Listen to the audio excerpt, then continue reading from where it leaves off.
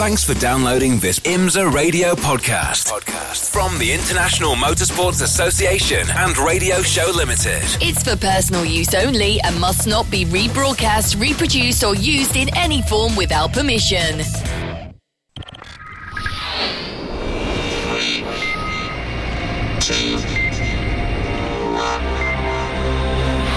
The WeatherTech Sports Car Championship on IMSA Radio.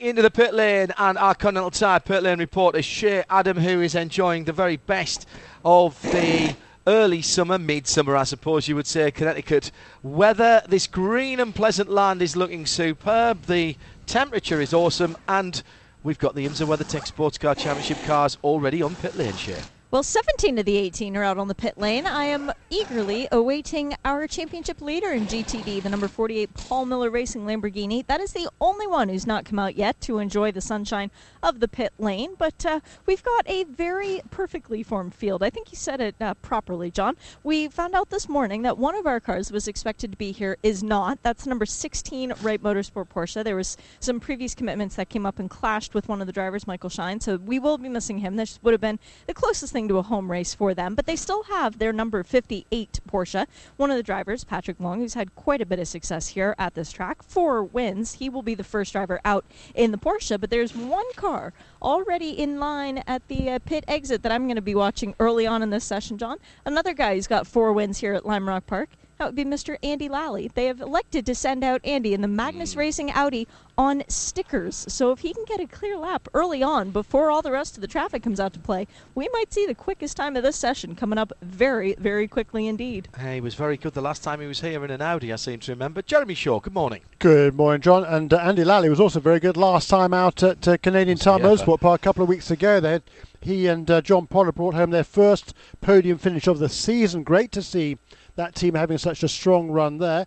And there's certainly, as you say, as Shea Adams says, with the success Andy's had here in the past, and both these two guys love this old bull ring of a racetrack, that car should be fast. Live from trackside today and tomorrow, every single session covered. Hello to Jason Owens, talking a little bit earlier on in the Continental session about getting up here if you can for tomorrow. I accept that many of you will be sneakily listening in at work. Shh, we'll keep it quiet for a while, it's all right. Jason saying, my 6-year-old's first race was at Lime Rock Park last year. He says, don't think about it, do it. The IMSA paddock is fantastic, very child friendly, and my youngster was offered by multiple teams the opportunity to sit in the cars. The circuit itself is great. Everybody have a good time. Sorry, can't be joining you there this weekend. Yeah, 4 of the drivers have had a birthday since we last saw them in action, by the way. Jan Magnussen was on July 4th. We were just after that, weren't we? Oh, okay, that was just before the race in Canada. But after that, we've had Richard Westbrook, Earl Bamber have had birthdays, and Catherine Legg also a birthday last week. So congrats to those drivers, and I'm sure all of them looking forward to getting back in action here on this really challenging racetrack. We saw the Porsche was super fast here last season.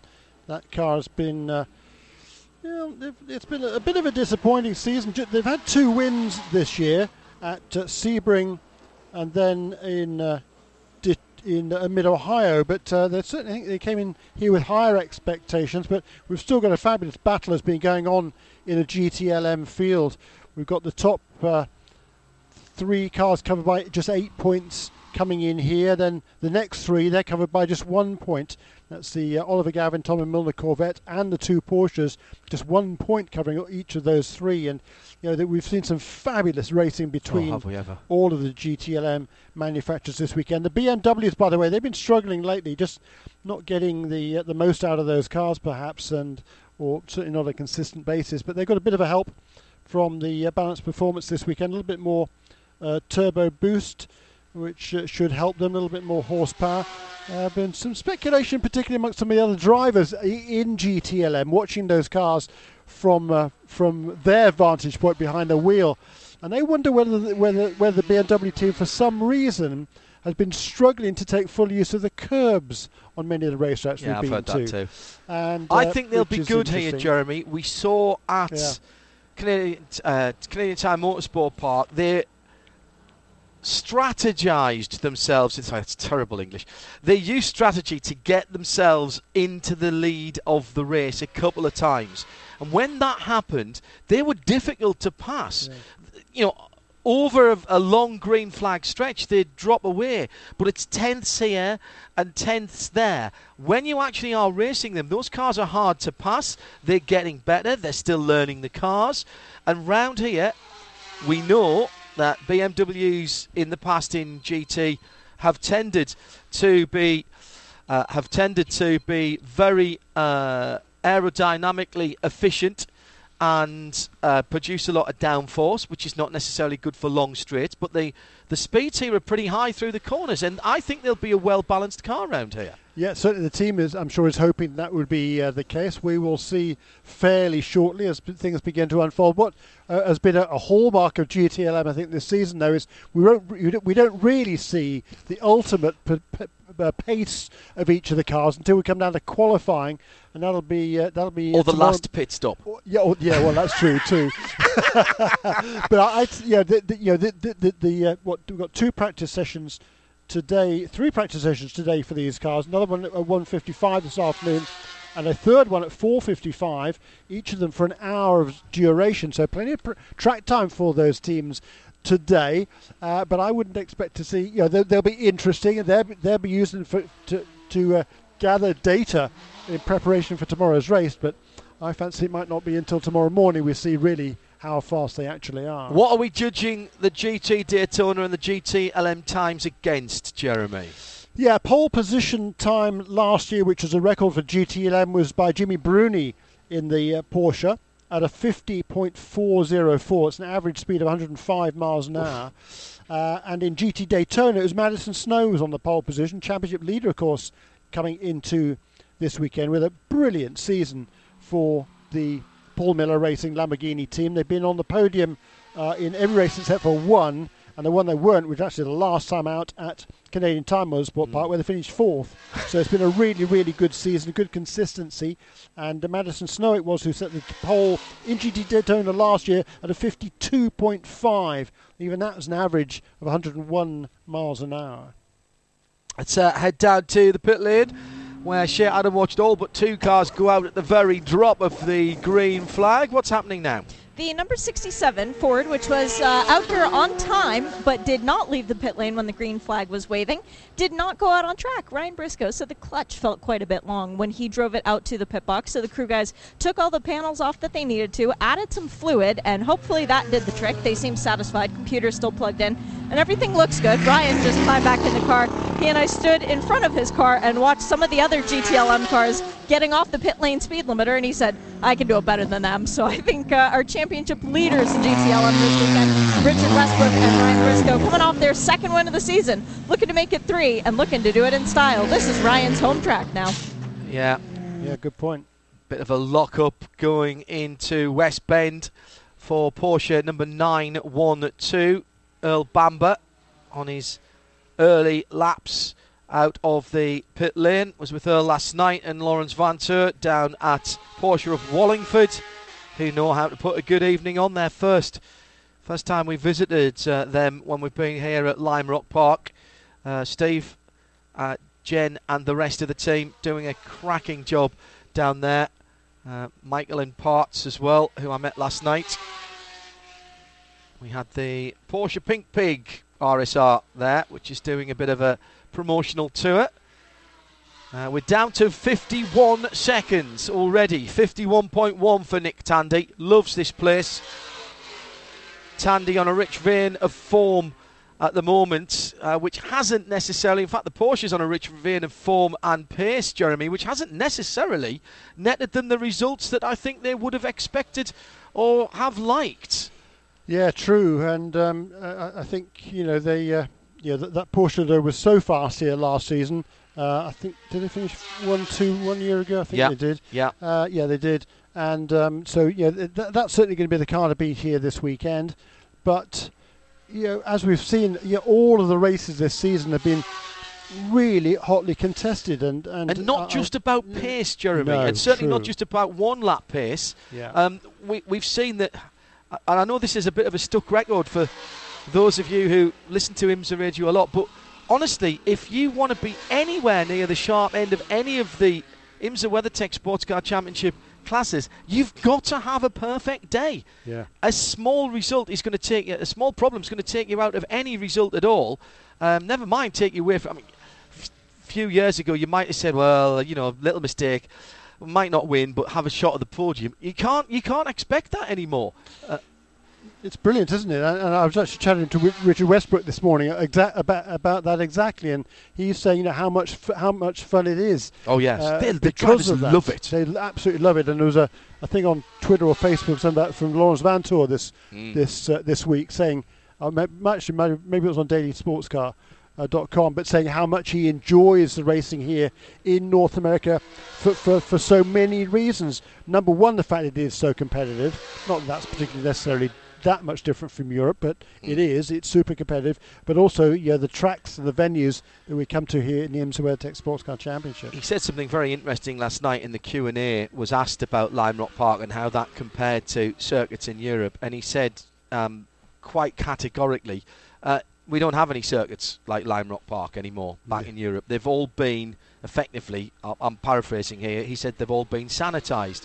When you can spin, and this is exactly what he did say, he says, when you can have a spin and spin round 25 times and snick it into first and pull away without hitting anything, where's the challenge in that? He says, I understand about safety. He says, but where's the challenge? We're drivers. We should be making a difference. And tracks like Lime Rock Park, you make a difference. And he says it's incredibly satisfying to carve out a result at places like this because of that. They absolutely love it.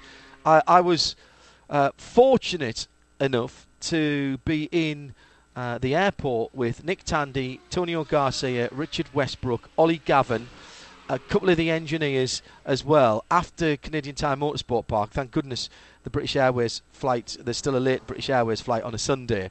And it would have made a brilliant radio programme. They were all buzzing. They were all absolutely buzzing for the same reason, because of the fact they feel that they're making a difference when they drive. And that is not necessarily the case. You think of somewhere like Spa, a tremendous race circuit like Spa, but there's no jeopardy there anymore. You can make mistakes and you don't pay any penalty for it. And that's what Lawrence was saying last night. If I make a mistake, I expect to have a penalty. I expect to have consequences. And he says, here, you make a mistake here, that's your weekend done. That's not just, I've lost a couple of seconds. That could be your weekend all over and done with. And he was saying that in a positive way, though, Jeremy. Yes, that's the thing, He said, I like that. And I like drivers who like that. These guys are real-world, old-school drivers, and this is proper motor racing. Good for them, and thoroughly enjoying it. Let's pick up some news from the pit lane. Alvaro Parent has just pitted in the 86. Right up there in the championship with Catherine Legg.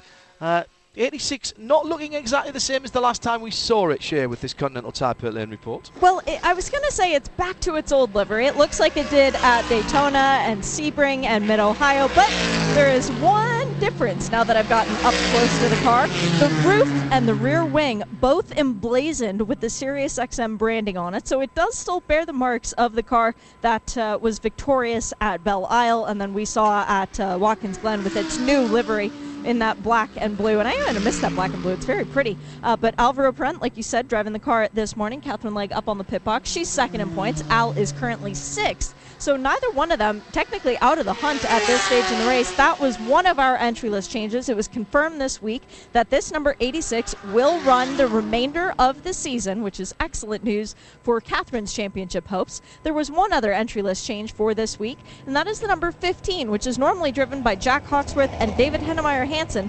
This week is being shared between Jack and Super Mario Farnbacher. So two of the three from their Watkins Glen lineup. David electing not to come and race this weekend, and if you're listening, as I'm sure he is, we miss you, David. Can't wait to see you back here at Road America. But I think Mario and Jack will be a force to be reckoned with in the meantime. That's Shea Adam with that Continental Tire Pit Lane update. We're live from trackside, as we are for every session, either in sound or sound and vision this weekend via imsa.tv. TV, IMSA.com, and of course the IMSA app and RadioLeMans.com and all of our usual syndications. Delighted to say that Rob Dyson has joined us. Hello, Rob. How are you? John, it's great to be here. Wonderful weather, and you can't ask for a better place to watch racing than Lime Rock. Congratulations on the recent birthday. Yes, right. Thank you. That was, racked another one up. And another lap around the sun completed. That's right, exactly. That's the way I look at it. Good way to put it. Yeah. This place has some great memories for you and for Dyson Racing. Oh, sure. Well, it's because it's from my house. It took me 35 minutes to get here. But for the guys, it was a hometown track. And when we started club racing, and on Tuesdays, they used to have open practice in the afternoon every Tuesday. So we could bring whatever car we were running, and we brought almost every car we ever ran over. And it was just convenient because it wasn't very far away. We could literally come over. But when I first started club racing, we'd time it to get here at 4 o'clock. When the entry fee went from $15 down to $5. Why does that not surprise me, Rob? Ever the man looking after the dollars and cents. I was just watching an archive race from, I think it was 87 here, with you and James Weaver driving here in the Camel GTs back in 87. What do you remember of those days? Well, of course, in the Camel days, it was a lot more promotion all around the region. There was a lot of money being spent in those days by the tobacco companies to push their product, and it was big crowds. But you're getting big crowds here anyway because of the quality of the racing that you've got. And this weekend, with this number of cars running in this racing on this racetrack, you're guaranteed hard, close racing. This is a racetrack that demands respect from the drivers to the track, but also we were talking earlier, Rob, about the drivers to each other. You can't be leaning on people here. Hard, close racing, but respectful racing has to be the order of the day. Well, that's right, because it's narrow. In addition to that, like I said, the cars don't work on the grass. And you could end up, if you're the person that's trying to lean on somebody, you could end up out there with them. So you got to be careful. Fortunately, the weather forecast is excellent for today and tomorrow. Supposed to rain tomorrow night, which will hurt Chris's sprint car race down in Pennsylvania. But if it happens, if it rains. But other than that, Chris will be racing tonight and tomorrow down in Pennsylvania. Two different sprint car races in Pennsylvania. Yeah, but you're here. You've come here. I'm here. That's right. Well, it's a 35-minute ride versus 3.5 hours. So. Yeah, a bit of a difference on the plane fare and the petrol. Yeah, absolutely. He's certainly getting a variety, isn't he, Chris? Anyway, I'm going to tell you something. I listened to you, all of you guys, doing such a great job at the Le Mans race, and I will tell you, it brought it alive. You guys really did a great job on it. It was. That means an awful lot coming from you. It was terrific. Well, I'm a ex-broadcaster, so the quality of your work and the adding to the drama that you could see on a streaming was excellent. I compliment you. I've complimented you before, John, and with help from Jeremy. That he keeps me right. What you guys bring to the race fan that can't get to all of the races, you bring a lot of the color to the place, which is really important. That's very kind of you to say, and coming from you with your background, that means an awful lot to the whole team, and Shay's just said thank you in my ear as well. I've got to ask you this question, Rob, because it's already coming up on at IMSA Radio on the other Twitter. When are we going to see Dyson Racing back in IMSA? Well, you never know. There's little rumours keep coming around here and there. It's clearly IMSA has got now that they've merged, now it's a little more unified. It's a lot more understandable, so to speak. Clearly the races, the venues that everybody's in are all familiar venues.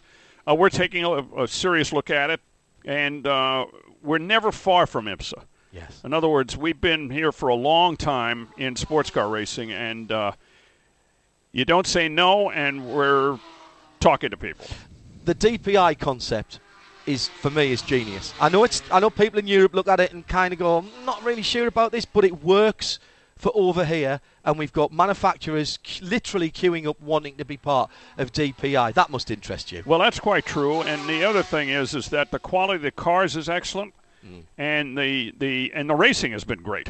You see really great racing at the top levels of IMSA, which is important.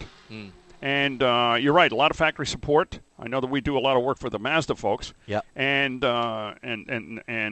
it's been great to see all of our progress in that program, but also in the just the overall conduct of the races. And you see even the cars, the LMP2 cars that come from overseas with that formula, with the Gibson engines, those guys are competitive too, which adds to the mix. Yeah. And, we've had some terrific races, and nobody's walking away from easily. No, love it a bit. No prototypes here this weekend. A little bit of an off-track excursion at the exit of Big Bend for the Wright Motorsports Porsche with the 58 rather. Who's got Pat Long behind the wheel of that car. So that was Pat. Now, did he jump or was he pushed there? Not certain. But has just become one of the world's most expensive grass cutters on the outside and will be coming back in this time around. Gunnar Jeanette back with us this weekend. Saw him this morning up at Marion's as well in the 63 Ferrari. Alessandro Bolzan was there as well, so replete that 63 squad with drivers. Replete with drivers this weekend. They can't get them all in the car. Well, Jeff was on the entry list, so it was Jeff Segal on the entry list. Gunnar's helmet is behind the wheel of the car, and it is indeed Gunnar driving on track now. That's the sound of him going past. Pat Long decided to stay out that time, even though his crew is all up on the wall waiting for him to arrive. And the 48 Paul Miller Racing Lamborghini has come to a stop right at the first IMSA pit box. I wonder what's going on there, if they're trying to do a Control-Alt-Delete of some sort, because their pit box is completely on the other end of things. So all three of Cooper's co-drivers this year are here, and it's Gunnar in for this session. I would expect it'll be Gunnar in for the race then. That's quite a bit of a surprise. Yes, he did have the look of the cat that had the cream this morning when he got out the hire car, and all of the four of them jumped out of the car. And I sort of looked and thought, hang on a minute, there's too many drivers there for one car. Has been a bit of a revolving door of drivers in that 63 Ferrari this weekend. GTT led by championship contenders, the 86 Acura, Alvaro Parente and Catherine Legg. Andy Lally back in the 44 Magnus Audi.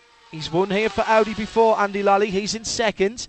52-3, 52-3, 52-3 for third position. Lexus, they're on a real fantastic run of form. Cal Marcelli in the 14 car as Patrick Long comes into the pit lane. We'll have a word with Shea about that in a moment. Yeah, so the order at the moment then in GT Daytona is Acura, Audi, Lexus, BMW, Lamborghini. So that's the top five, all different. Then there's a second of the Acuras, then a Porsche and a Mercedes. So 7 different manufacturers in the top 8, and they're covered by less than 0.3 of a second so far. Fantastic. In GTLM, it's Ford, Porsche, Ford, BMW, Corvette, and a fire in the pit lane. Adam. It's Brian Sellers' car, John. It's the championship leader, the 48. When Brian came in and he stopped it, I helped a couple of the officials push it back out of the way, out of the fast lane. But as the crew got down here, one of the members with a fire extinguisher pointing to the back of the car, and John Wright, who was very heads up, came down to check on the car to make sure everything was okay. He pointed out to the man with the fire extinguisher that there was trouble from the exhaust of this car. So the championship leaders in GTD in quite a bit of trouble. I don't expect to see them back out during this first session. Well, we'll get an update from Shea from down in the pit lane, that Continental Tire pit lane report live from Lime Rock Park, wherever you are this Friday here at the circuit or further afield. Rob Dyson joining Jeremy Shaw and me, John Hindhoff, in the IMSA Broadcast Centre. Jeremy? Yeah, Rob, you've got such a tremendous history of IMSA racing. I remember first meeting you here many, many years ago. Are we going to see Dyson racing back in the IMSA in the IMSA World Tech Sports Car Championship? Well, it's like I said to John earlier. I mean, we're not saying no, and we're taking a look at everything. We are racers, and Chris is doing a variety of different projects this week. You saw on his way down to a sprint car race in Pennsylvania tonight and tomorrow night. Doing the Trans Am as well. He's a busy boy. And then he's got the Trans Am, so he's keeping the crew all limbered up. So then although we're not changing tires and doing much refueling in either one of them, and the alcohol's a little different in the sprint car, but But we're definitely taking a look at it. We'd like to be back running an IMSA because the venues are so great, and the competition is terrific. So it's kind of a heritage place for us. But when people talk about Lime Rock, they say it's 1.5 miles. When we were running the height of the GTP era, Lime Rock was the second fastest average speed of any track. Yeah. The only one that was faster was the short course at Watkins Glen. That was the only one that was faster. Everybody says Sebring, Daytona, and all. No, Lime Rock was the second fastest track we ran on.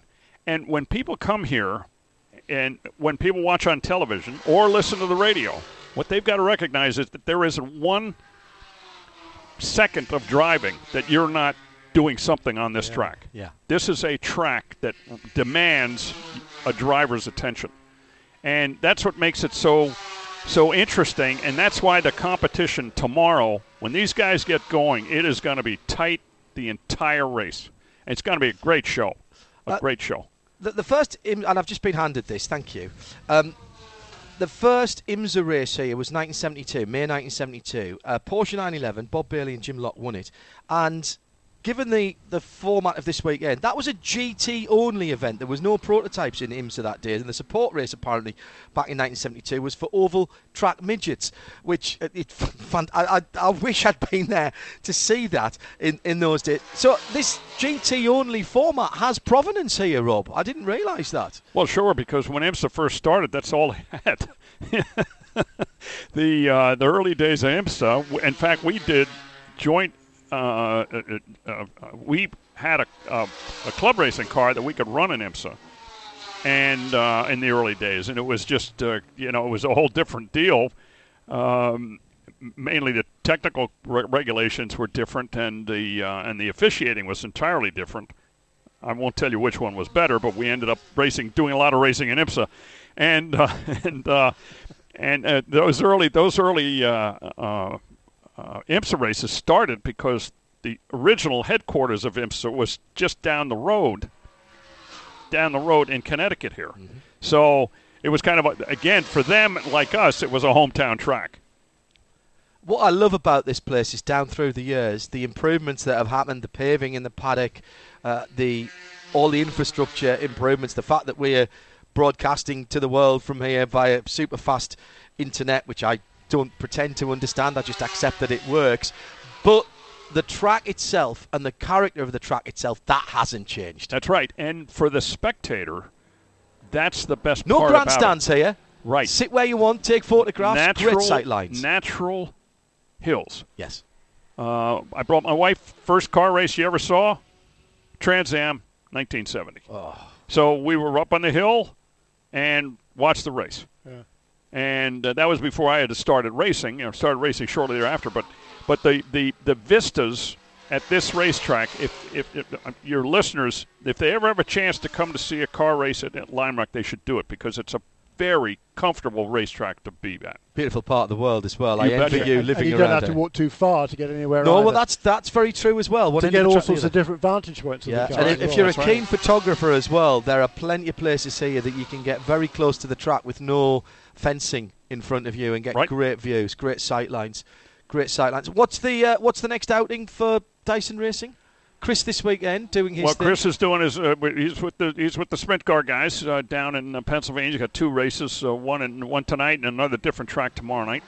Tell you the truth, I don't know when the next TA race is. I think it's down in. I think it's down at VIR. Yeah. Yes, I think you're right. Check your local listings. That's very good. You see, there's the old broadcaster coming out. So check your local listings. Rob, it's a pleasure to have you here. Great to be here, guys, and I'm honored to be here. And appreciate all of what you guys do to bring this stuff alive to people that are not able to be here. And you did a fabulous job at Le Mans. That's very kind of you to say. Good Thank deal. you very much. Thanks. Rob Dyson joining us live here in the IMSA Broadcast Centre. We've got 34 minutes left of this free practice 1 for the IMSA WeatherTech Sports Car Championship. And you see, you can never have enough of the characters that populate the IMSA paddock, like Rob Dyson.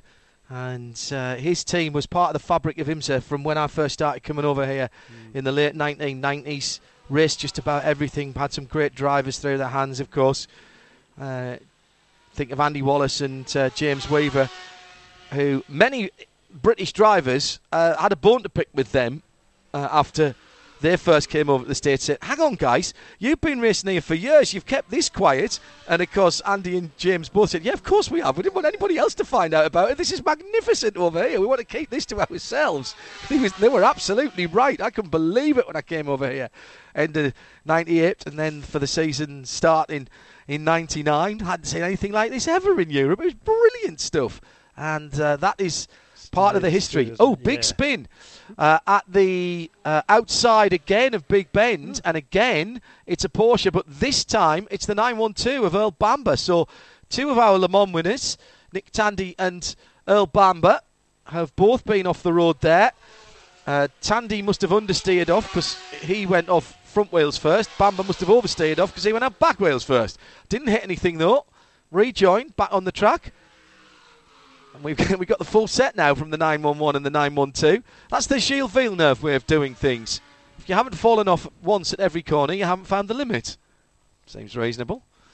I've never had the talent to do that, to be honest. By the way, it's kind of you're talking about the GT theme here at Lime Rock Park. It is kind of appropriate. This is the 50th race for GTLM. Yes. Since the formation of the IMSA WeatherTech Sports Car Championship in 2014, and Shay Adam was talking about this morning. There's two drivers tied for most poles coming into this weekend on 5. That's Nick Tandy and Richard Westbrook. And I was just having a scoot through all the a couple of interesting things here. First of all, GTLM wins during that period. Corvette has 16, Porsche 13, Ford 8, BMW 7, Ferrari 3, and Dodge with the Viper 2. So that adds up to the 49. And because this is the 50th race for the GTLM category, and the different classes, by the way, have done a different number of races over the years. But this is the 50th race for GTLM, and therefore there are 5 drivers.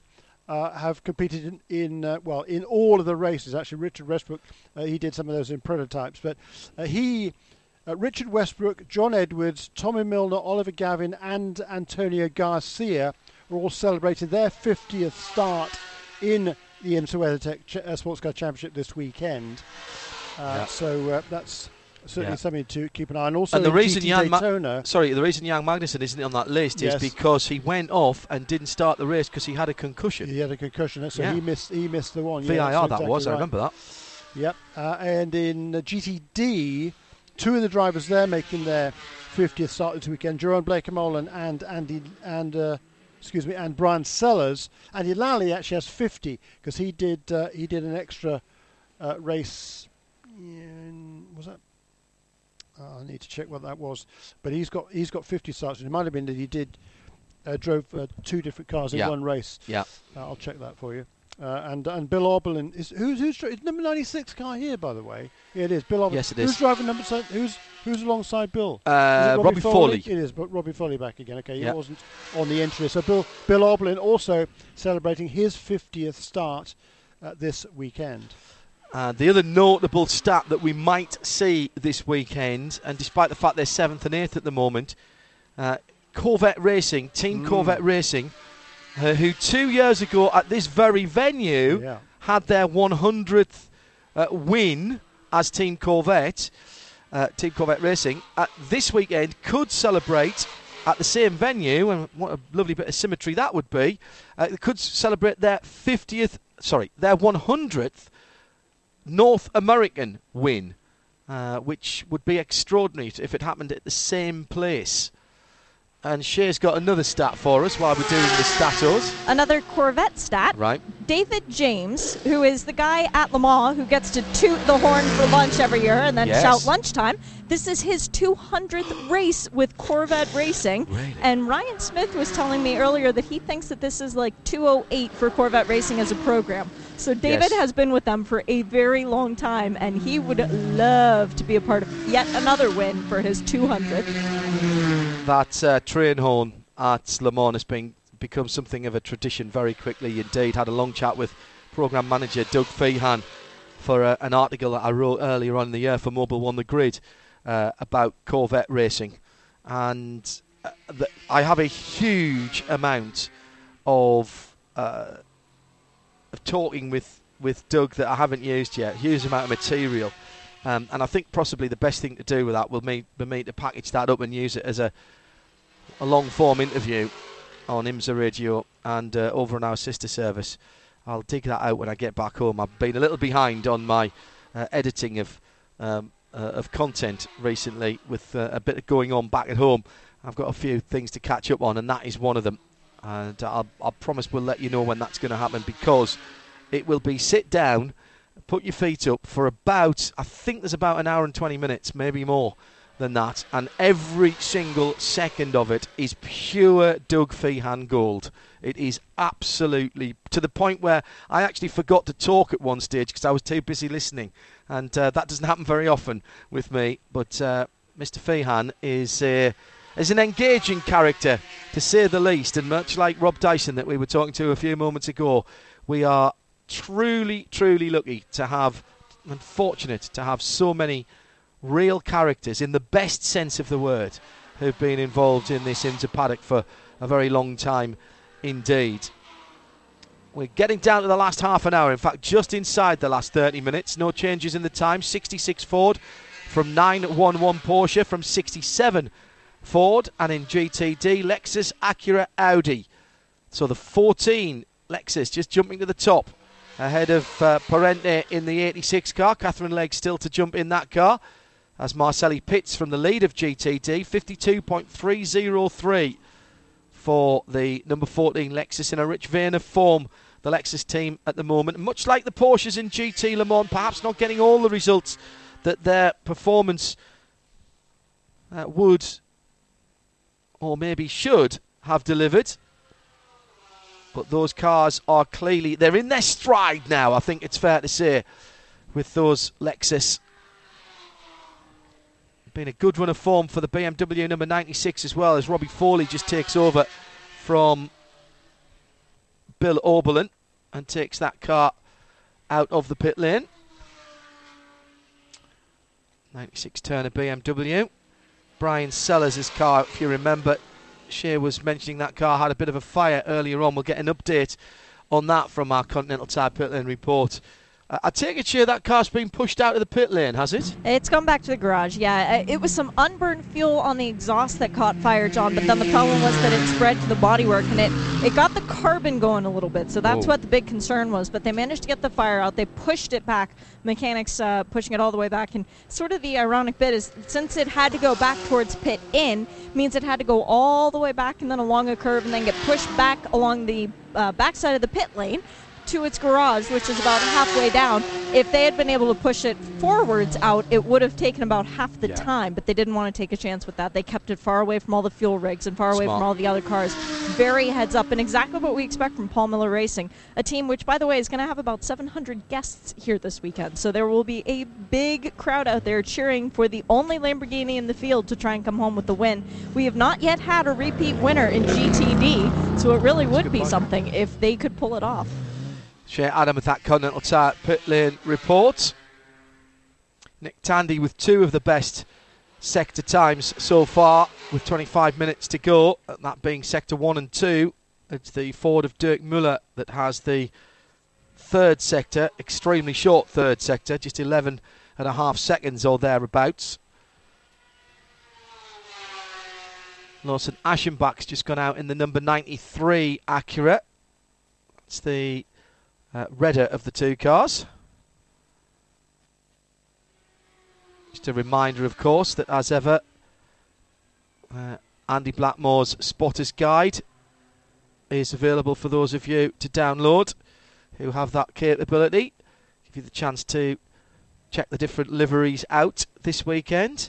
Gunnar Jeanette back out in the white, mainly white WeatherTech Ferrari. Out goes the 911. Nick Tandy brought it in, but I think that was Patrick Pile's helmet. As I do get to see the cars go out Hey, Shea, was that Pele that took that car over? It was. So it's Mr. Pile's turn. They did a practice pit stop, did a couple setup changes. They've been running some pretty stiff springs so far this weekend, and I would expect that to change before qualifying session actually rolls around. But Nick with very impressive sector times, even early on. Nick and Earl both missed this race last year, and it was Nick's car that came home victorious with Patrick Pile driving. He was sharing with Dirk Werner. But it was Earl's car sharing with Lawrence Vantour, and it was Jimmy Bruni who took the pole. So a Porsche weekend last year, they're trying to see if they can't make that happen again. But there's one car, if I look about 3 down from where the Porsche boxes are, that will be looming largely in their mirrors, or hopefully in their windshield in his case. John Edwards is about to get behind the wheel of a black BMW for the first time this weekend. And when John Edwards drives black BMWs, he tends to win the races. I've joked with him before that it should be in his contract that he always has a black car. And Jesse Krohn drove the start of this session. Well, John is now standing just outside the car while Jesse debriefs with the engineers, and he will be going out there. So we'll see what BMW has on their home turf for this practice session. So that's the 24 car, a change of livery then? Yes, 24 is black, 25 is white. It's a lot easier than telling the Pombos apart, John. Thank you, Shea. Don't remind me. Very good. Shea Adam, our Continental Tire Pit Lane reporter. Keep the messages coming in to us at IMSA Radio. Plenty of you tuned in on what clearly is a workday, or just the end of a workday over in Europe, just after 5 o'clock in the UK, 6 o'clock in Central Europe. Reminder that we've got the qualifying for Continental Tire Sports Car Challenge, and tomorrow, Saturday, plenty of sound and vision for you with Continental Tire Race and WeatherTech qualifying globally available for you. No blocks, no breaks, no interruptions, just the action, and normally plenty of it in both of those sessions. And if you're outside North America, then the whole of the IMSA WeatherTech Sports Car Championship on Saturday as well for you. If you're here in the States, Brian Till and the FS1 team on a bit of a tape delay. That is Saturday, tomorrow afternoon on that. Check your local listings for details. If you're not sure about what time everything runs today and tomorrow, if you go to radiolemans.com and scroll to the foot of the homepage, the RS2 IMSA Radio live broadcast schedule is there, and it will automatically correct the times to your browser time. So long as you've got your browser set on your home time, then it will correct to the time for you for our live broadcasts. And every single session live this weekend in audio and video. Don't forget the IMSA app, imsa.tv and imsa.com for all of the attendant second, third, fourth, 11th screen information that you crave nowadays, including the timing and scoring from our friends at Alcamel, who are just to our left in the race control building here on the start-finish line. And we really are on the start-finish line here as Jeremy Shaw sits pretty much dead in line with the checkered strip that is across the Sam Posey Straight. 20 minutes to go. And we're into one of those little phases here where everyone is consolidating their times and their setups. Back in the pit lane, John Potter is now behind the wheel of the number 44, just having a chat with the team through the radio and being quite demonstrative with his hand gestures inside the number 44 Magnus Racing car. And defending champion about to get into the Porsche number 58, Shea Adam. In fact, she's just gone out. Christina Nielsen in that car. On stickers, so she's going to be a very happy camper. She's been out. They sent her out on the same rubber that Patrick Long did his first laps on, so now she's getting the opportunity to go out in a Porsche around Lime Rock Park on sticker Continental tires. And Porsches very, very much like this track. Remember, it was 4 of the 6 podium spots last year were filled with Porsches, and I don't think we could have squeezed another one on. Yeah, and Porsche were testing their new GT3 car in a race that our colleagues, headed by Ben Constanduras, were covering at in Portugal at the Algarve circuit last race weekend when we were up in Continental Tire Motorsport Park in Canada. The Herberth team drivers, but with Team Manti Support, which is effectively the Works GT team over in Europe and the FIA World Endurance Championship. And by all measures, a pretty decent run. They were running in SPX as the car's not completely homologated and gone through its balance of performance. But lots of happy smiling faces down there. And that car we hear being made available to the customers hopefully by the end of the year, and a new GT4 Porsche as well in the shape of a revision to the Cayman due to come at the end of the year as well. Going to be tight for them to get into the hands of the American competitors for a season that starts effectively in the first week of January for the Raw before the 24, but everyone at Porsche Motorsport working hard for that. I mentioned the 44 Audi earlier on. John Potter still sitting in the pit lane at the moment, and it looks like they might be having one or two. In fact, as I say that, he's just pulling away, and that was the sound of the car behind. I thought they might have been having one or two steering wheel problems with that car, because John was sort of motioning towards that. Andy Lally, a happy man the last time he was here in a car with the 4 rings on it, Shay? Yeah, no, genuinely, Andy, I don't know what was making you happier when I last talked to you at Canadian Tire Motorsport Park. The fact that you guys made your first podium, or the fact that you were coming back to Lime Rock Park in an Audi, because the last time you were here in an Audi, it was a win. We had an excellent time. Last time I was in a Magnus racing car here, and it was a pretty wild event. We've started off pretty well here, and John's doing a great job, and his pace is really solid right now. So right now we're just messing around, working on long-run stuff. This track changes the most from stickers to a used set of tires than almost anything that we've got on any other circuit that we run in IMSA. So it's something you always have to pay attention to. Our baseline is good, but we're a little bit free on the long-run stuff right now. So just trying to make adjustments without absolutely killing the beginning part of the stint. And we'll see. We'll go from there. Is this a race, having won here 4 times, that you can use that experience to your advantage, or does it not matter once the green flag is out? Have I won here 4 times? No, absolutely. I didn't know how many wins I had here, but this was where I did my Skip Barber School in 1993. So it's actually a lot more than 4, but 4 IMSA wins. This is my now that this is my 25th year coming here. Oh, I shouldn't have even said that out loud. But yeah, it's gosh. So yes, I use that experience. I've been at this track through 2 repaves and a complete redesign. This infield was gravel when I first came here. It's been really cool to see this track come along, and this was a track very, very close to home for me. So when I grew up on Long Island, and so yeah, it's very cool. We apply that knowledge, but we also apply the expertise and the engineering of Magnus Racing to what we got here, and our help from Audi to try to get us some quick laps around here. Well, good luck over the course of the weekend. I know you're listening to John talking on the radio. Hope to see you back on the podium again. Thank you very much.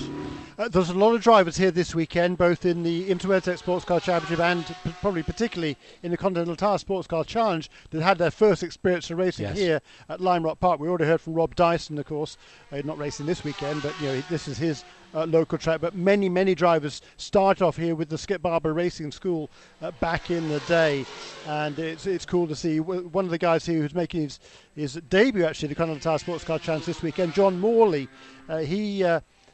He started off here with the Skip Barber Racing School. Actually, his last race here was 2001. What's that? 17 years ago in the Barber Dodge Pro Series. I talked a little while ago about Andy Lally having made his 50th start last time out at Canadian Tire Motorsport Park. That's because there have been 50 GTD class races since formation of the series. Right. 49 in GT11, 50 in a GTD, and Andy is actually the only one that's done all 50. All of them. Jerome Blakemolen missed VIR in 2014. Yes. Otherwise, that's why this weekend is going to be his 50th start in the championship.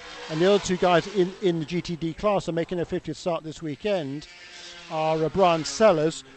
Many of his races were in GTLM. Ah, yes. And Bill Oberlin ditto. So, see above comment, so that's, yes. Yeah, exactly. So that's why there is that slight anomaly, it would appear. But Andy Lally, as I say, is the only guy to have competed in all 50 of the GTD races. And by the way, in the manufacturer side of it, of those 50 races, Porsche has won 11, just one more than BMW with 10. Next on the list is Ferrari with 7. Ferrari, of course, hasn't won a race this year, nor actually has Porsche.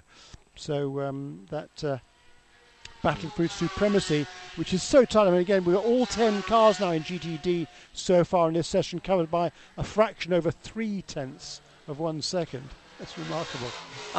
Got 13 minutes to go. Something for share in perhaps the remainder of this session, and certainly maybe we can explore it a little more in the next IMSA WeatherTech Sports Car Championship.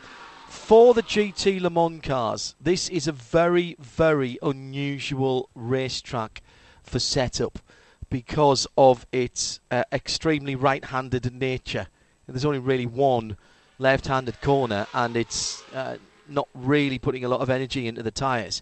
And I'd be interested to see who might tell you, Shea, what their thinking is towards tyres. A couple of changes that are important to note.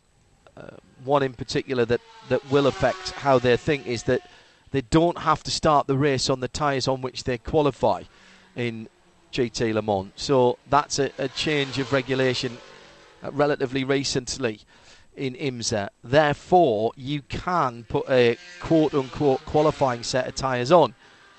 Because of the way this track is, you'll set the car up what the teams will call asymmetrically. So it won't actually be set flat. It will be set up to go round the right-handers. Yeah, not square. Yeah. Yes, not square. Yes, indeed. It'll be set up to go around the right-handers better because it's a right-handed track. So the opposite of a NASCAR, not quite as extreme as an oval setup because you don't have the banking. But what it almost certainly will mean is there is a potential to have a different tyre on each corner of the car, pretty much, with the options that Michelin provide for the GT Le Mans category. They talk about cool, medium hot, and hot in terms of the construction and compounds of their tyres. And the right-hand side tyres don't really do a lot of work here. So it might well be that you'll find interesting setups between the manufacturers there. Yeah, and again, that goes back to what we were talking about a little while ago, that famous Formula Libre race here in 1959 that was indeed won by Indy 500 winner Roger Ward in a midget car. There were Formula 1 cars here, there were Indy cars here, there were World Championship sports cars here that weekend, but it was that asymmetrically set midget car with Roger Ward at the wheel that won this race, and that's the same sort of philosophy now is carried on by the teams here. Normally, as you say, the toe and the camber settings on each of the wheels will be symmetrical left and right for the vast majority of road courses. Correct. But here, the car, like on an oval, can be set to favour the right-hand turns here. This is the closest thing that we get to an oval, albeit a right-handed oval, a reverse oval in IMSA racing because of all the right-handed corners. Almost, if you will, New England short track style racing, if we can put it in those terms. Last 10 minutes of this first free practice session. Patrick Pile back into the pits in the 911, having taken it over from Nick Tandy.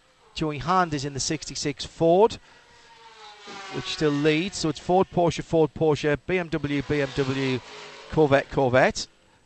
In GTD, Catherine Legge has had a couple of laps, but is now back into the pit lane in the 86 car. That car in second. Dominic Baumann has just been out in the Lexus, which is first. So in GT Daytona, cars with the green wing end plates, it is 14 Lexus, 86 Acura, 44 Audi from John Potter. Then the 96 BMW, Robbie Foley out in that car. We won't see the Lamborghini from Paul Miller Racing. Brian Sellers brought that car, the number 48, into the pit lane. That's the silver, black and red car. A little bit of unburnt fuel coming out of the exhaust pipe, catching fire. That's not unusual to see a car spitting a bit of flame, particularly if its engine has expired and then needs restarting. But unfortunately, it was enough to set the rear bodywork alight, and some remedial work being performed on that car in the paddock at the moment. And making up the top 6 is Justin Marks in the 93 Acura. So both Acuras in the top 6.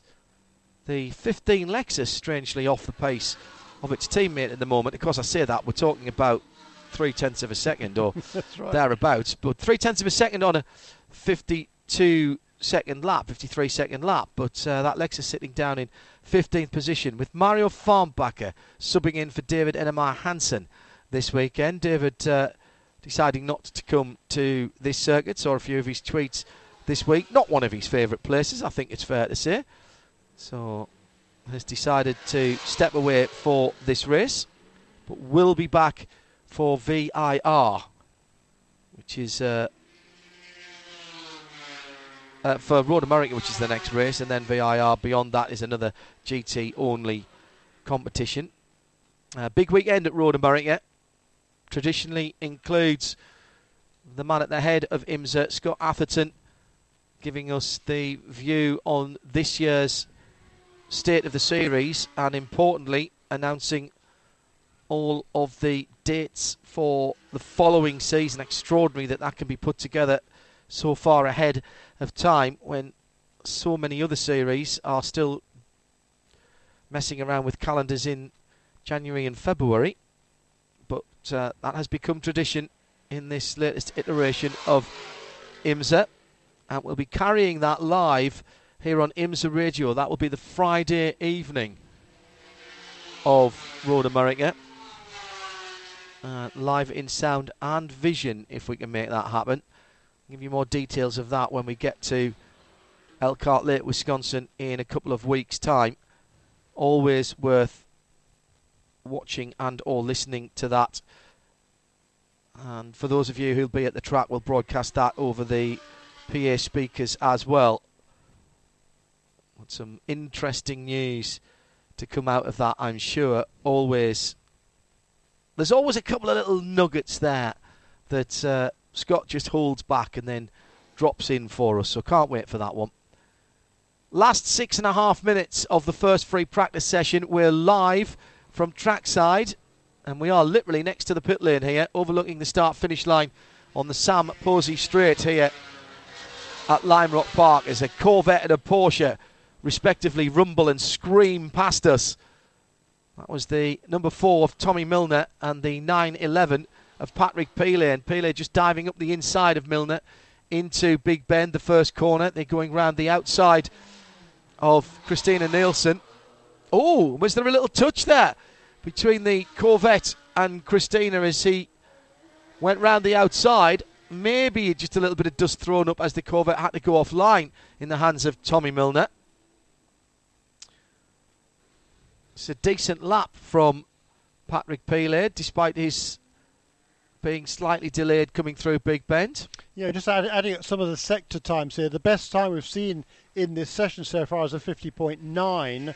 That was much earlier by Dirk Müller in the Ford number 66. But 2 or 3 of the cars there, if you add together their best sectors, they'd be down at 50.7. Right. So I think there's a lot more to come from most of these guys. Are we going to see a 49-second lap, do you think, in qualifying for GTLM? Is that a possibility? Sorry, I'll try and get my voice down into at the moment I'm talking to cats and dolphins. Conditions should be pretty darn good tomorrow morning. Yes, I would think so. Qualifying. The record is a 50.4. Oh, I think that might go. So it might. Yeah, I think the record might well go. Whether it get down below 50, I don't know. That could be interesting. That would be an awesome lap, really, when you think about it for a GT car. Yeah, pretty darn impressive. With the chicane. Yes, because these cars are using the chicane, indeed, the uphill chicane. That's right. Yeah. The Porsche today or this morning has set the fastest sectors 1 and 2, and the Ford has the fastest third sector time. Actually, by quite a long way, by about 0.3 of a second.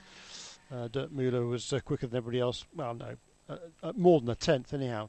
So that just leads me to believe that there's a good bit more to come from most of these guys, and we will see that, I'm sure, tomorrow in qualifying. Track position here is pretty important. It's not easy to pass around Lime Rock Park, particularly as we've talked about all along, how competitive the field is. It's not easy to get past people here. So track position is quite important, and I think we will see these guys pushing having pretty a go hard in qualifying. Yes. It gives you at least a couple of laps of clean green flag racing at the start and any subsequent restarts, although it's not beyond the bounds of possibility. We've seen long green flag segments here in the past, and with 18 cars here and the driving calibre that we have here, it could be that we go green flag all the way through. Yeah, and there's not that much difference between all of the cars here in terms of ultimate lap time. I mean, the fastest of the GTD cars is only about it's about a half a second, fractionally more than half a second slower than the slowest GTLM car set this morning. We've already talked about the fact there's 0.3 of a second and a tick of the watch covers all 10 GTD cars. Yes. So from first to last in the whole field is about a second and a half, which is not very much. No. It is going to be pretty tight, and when the GTLM cars come up to lap the GTD cars, which will happen, but not early on. It's not like if there were prototypes here, they're in amongst the traffic within 3 or 4 laps. It's going to take a lot while longer, and because there's going to be a big long train of cars, that's going to make things really tricky in the race. Last 3 minutes, before we get to the checkered flag here in this session, which has been uninterrupted or encumbered by any issues so far. The problem for the Paul Miller racing car, which by the way is back up on its hijacks and almost ready to come out. I don't think it'll be back out this session, clearly, but the guys have worked really hard.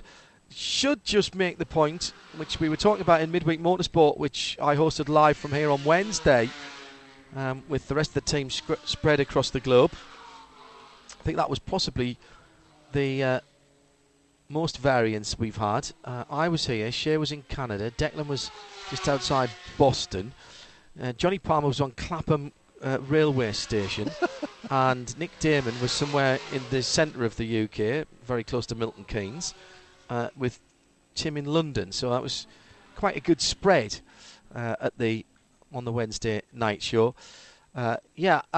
We spoke about it there. We haven't mentioned it here, but the 86 car is confirmed for the rest of the season now. Catherine Legg will get the opportunity to fight for the Drivers' Championship. Alvaro Parent had to miss the Detroit race because that car wasn't actually meant to race there originally, only doing the longer races. That was the plan. But in with a shout at the championship for the overall championship for the GT Daytona Championship there for the drivers, and therefore great work by MSR to shake the money tree, and that literally is what it comes down to find the backing to keep that car in the championship. XM Sirius on the car prominently at Canadian Tire Motorsport Park and continuing here at Lime Rock Park. So well done to everyone in the MSR organisation for giving Catherine the chance to fight for the championship. And we said this back at Watkins Glen, but Brian Sellers and the guys at Paul Miller Racing will be delighted about that because they want to fight for the championship as well. Yeah, they certainly do, and just 3 points and separating Brian Sellers and Madison Snow from Catherine Legg coming into this weekend, and just remarkable consistency from both of those two squads. I mean, the worst finish for Paul Miller Racing and Brian Sellers and Madison Snow was a fourth. That was last time out at Canadian Tire Motorsport Park, and the worst finish for the Acura was the 8th at Sebring, so it's been pretty impressive. Of course, we don't yet have a repeat winner in GT Daytona this season. So, checkered flag is in Dennis's hand, is it? Yes, it is. And he's waiting for the countdown, which is 3, 2, 1, and spot on the money, as ever. The checkered flag is waved. Let's see who sees it first. That sounded like a Porsche. That was a Porsche. It was the 912 of Lawrence Van Toort, getting a few laps in towards the end of that. Earl Bamber doing the lion's share of the work. But his last lap of 51.9, not too shoddy for Lawrence. Likening this track to a little bit to Macau. I hope not as much as when he won the Macau GT race there, because of course he crossed the checkered flag line on his roof. Yeah, not generally recommended, that is it? It's an interesting way to win a race. Gets a lot of YouTube views, but not recommended, as Jeremy. It's not in the driver's handbook, that one, is it? And a little bit of surface wear over at the chicane at turn 5, the uphill. Guys are riding the curbs there on the left-hand of the middle part of it. And the cars run so low here. The bottoms of the cars and the extreme grippiness of the tyres just beginning to mark up the surface. Looks like that's the bottom of the cars that are doing that. If that was bowler's foot marks and we were talking cricket, you'd have the spinner on bowling into that straight away, because it's just scuffing up a little bit there. Might get a bit of turn out of an otherwise perfectly smooth surface. Let's have a quick word with Kyle Marcelli, who is part of the Lexus team, the 14 car sitting on top of GT Daytona. Continental Tire Pit Lane Report with Shad. Well, Kyle is the only guy in the paddock who's as busy as we are, John. You're doing everything, driving in every single session, but it's nice when you start it, and it's your name at the top of the charts. 14 Lexus, looking pretty good at Lime Rock, huh? Yeah, but you know what? It is an extremely tight grid. I'm looking at it myself, and the whole GTD field is within 0.3 of a second, so it's going to be a tight race. I think it's going to be all about qualifying and then just surviving and getting to the end. The GTLMs they're difficult cars for us to race with. For in you know, whether you're in the GTLM seat or the GTD seat, the speed differences aren't that dramatic. So we really got to be smart on where we let them by and where they overtake us. But for me, yeah, busy weekend. Both in Conti and WeatherTech. It's back and forth all day long. I got my suitcase with me in pit lane, and I'm doing the suit dance, and it's all good though. See you on the other pit box in a couple minutes. Yeah, see you there. Adam, wrapping up our coverage of the first free practice session for IMSA WeatherTech Sports Car Championship. Every session of every championship, well, both the championships here this weekend is live.